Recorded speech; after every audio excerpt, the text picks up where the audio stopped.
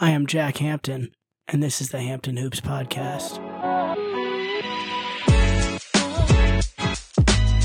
Legend, bro. Absolute legend.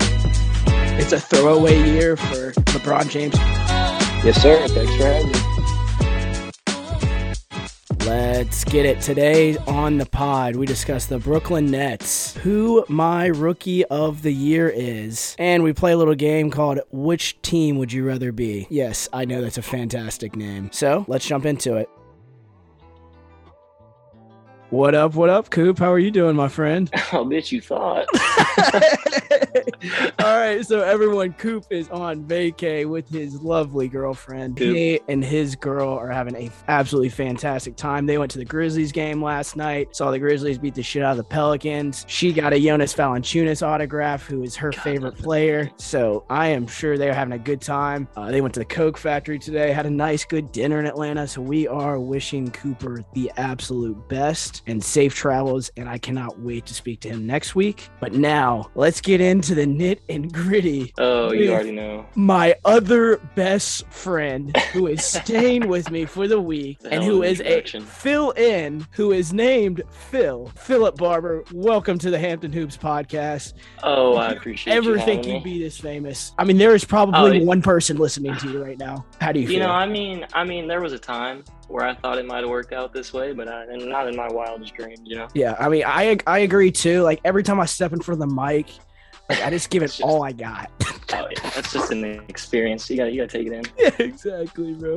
All right, so we're going to get into the questions here. The Brooklyn Nets, lovely Brooklyn Nets, who have had KD out a lot of the year. He's came back. He's done all he could, and they've still lost a couple games ever since he's came back. But they've now lost 17 out of their last 20. They're 8th in the East at 33-33. They're like 5.5 games back of that 6th seed to, like, for sure get into the playoffs. So they're going to have to be in the play-in. But Philip, what do you think the ceiling on this team is in the playoffs? And do you think they can still possibly make the finals? I mean, I think it's a great question, right? I mean, like you said, they're 500 right now, and I think it's dependent on a lot of things. You know, you go to a play-in against the Toronto Raptors, and Kyrie's got to sit the bench. You know, Ben Simmons hasn't played a minute for this team yet. And I mean, they're not going to have a chance to gel together. We're coming down the last few minutes of the season where they're going to have to get it together, and it really just doesn't look like they're going to go further than, I mean, let's just say everything works out. Simmons starts balling. Kyrie gets to play wherever they end up playing, and he gets to play away games.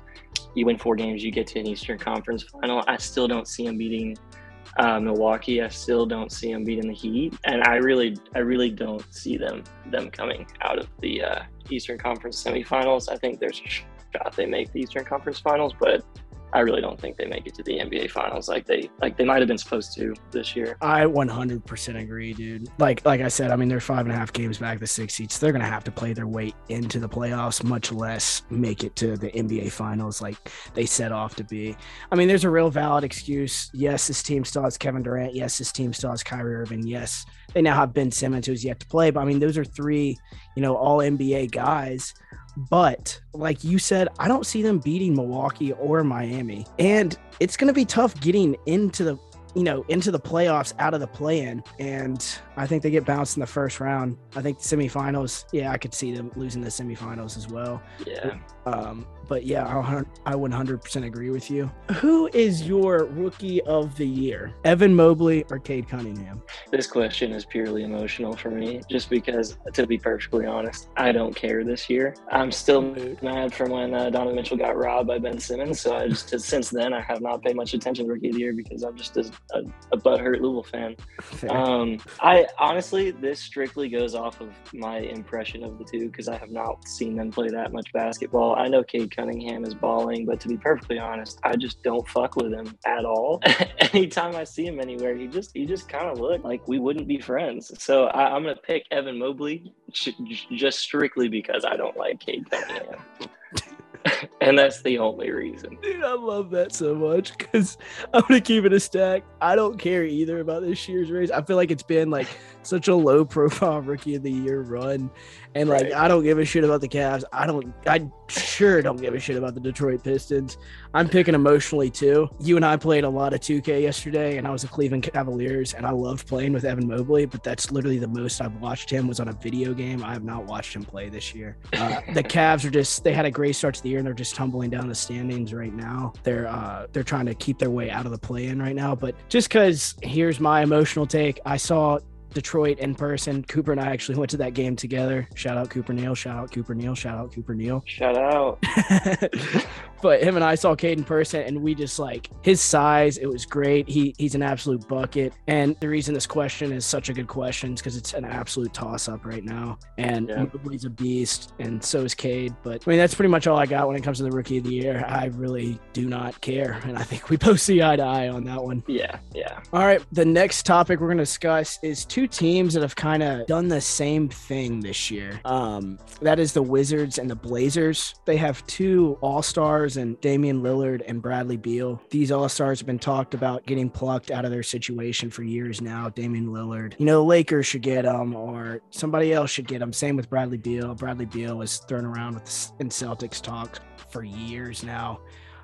But it looks like they're both going to stay there. Wizards and Blazers both had an absolute fire sale at the trade deadline as well. And they have traded a lot of assets like CJ McCollum, Spencer Dinwiddie, and others. So, Phil, my question to you is, which team going forward, if you were the GM, would you rather be, the Blazers or the Wizards? Well, I think it's like a weirdly loaded question because as far as Bradley Beal is concerned, I'm not really sure why he's still there. The man for an entire half season was like, I don't want to be here. He was outspokenly angry with the organization, and I guess they made a trade to try and get him a few weapons. If I'm the GM of either team right now, I'd probably pick the Wizards just because Bradley Beal's a certified bucket. You still got Porzingis. You still have Kuzma to work with. Caldwell Pope, I guess, might still be relevant, but his man can still ball. And on the Trailblazers, you have Nurkic and you have Damian Lillard, and I'm honestly not sure what else you have at this point.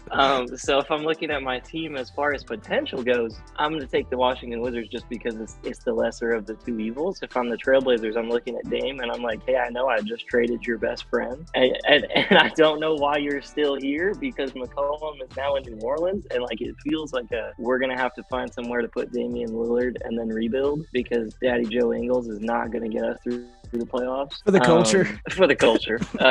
But I mean, at least you could have some sort of a middle tier big three with Beal, Kuzma, and Porzingis. So I'm gonna pick them over the Trailblazers right now. Yeah, I think I see what you're saying. I think I completely agree with you. I think the Wizards roster right now is much better. Honestly, I like Dame more than Bradley Beal, so I'm just gonna go with the Blazers just because the Wizards, I feel like their entire franchise history is they cannot get out of their own way. They couldn't win with John Wall in his prime with Bradley Beal, and I'm that guy that fucking hates Porzingis for no reason. Maybe because he's never on the court and he's always in street clothes. But I'm not a fan of Kristaps Porzingis, and I don't know why they traded for him. And I think it's absolutely hilarious. Spencer Dinwiddie has resurrection of his career ever since he's been traded to Dallas. I don't know. I'm not a fan of Kristaps. I'd rather be the Blazers. I trust they can build around Dame. I think he's an easier player to build around. Just to be clear, both these teams are in absolute shit positions right now. Yeah, I don't want either of them. Yeah. All right, so we're gonna. Our final topic is going to be about the Chicago Bulls, and everyone knows what a Cinderella year they've had. They've been in and out of the 1 seed all year. They have an MVP candidate in DeMar DeRozan, but they have been 0-12 against the top 3 seeds from both conferences. Those top 3 seeds are Philadelphia, Milwaukee, and Miami in the East, and then also Golden State, Phoenix, and Memphis in the West. They're 0-12 against those 6 teams. My question to you is, assuming they get both Lonzo and Caruso back from their injuries, how far do you think this team can go in the playoffs? Oh, I mean, if they get Lonzo and Caruso back, I mean, let's not forget the team's 4th. I mean, they're sitting 4th in the East right now, and I really at the height of all this Chicago Bulls hype, thought that they could beat literally anybody. And at a point you and I were talking about a little earlier is if you put the Spurs team that DeMar DeRozan was on a couple years ago against any of those 12 games, they lose all of them. If you put Zach LaVine and the Chicago Bulls from a couple years ago in that game, they lose all of those games. That's a great point. And I don't know the exact numbers on how many of those games they played without Lonzo Ball and Caruso, but when Lonzo Ball, Zach LaVine, DeMar DeRozan, and Alex Caruso, also shout out DeMar DeRozan because he's putting the team on his back right now. If they get Lonzo Ball and Caruso back, I literally don't see any reason they couldn't go to the conference finals. I see, again, Miami and I see Milwaukee probably beating them in a 7-game series. I think they could get the advantage, go up 2-1. But after that, they just sort of wear you down. It's going to be hard to stop Giannis with the people you got on your roster, and the help that the Bucks have put around him. Same thing with Jimmy Butler in Miami. So it's going to be a hard road for him either way. But I definitely could see him getting to the Eastern Conference Finals. For just the sake of me being selfish, Cooper and I had a conversation a few weeks ago about hot takes for the second half of the season, and mine was they're not going to make it out of the first round. I want to be right, so I'm going to double down on it. I don't think they make it out of the first round.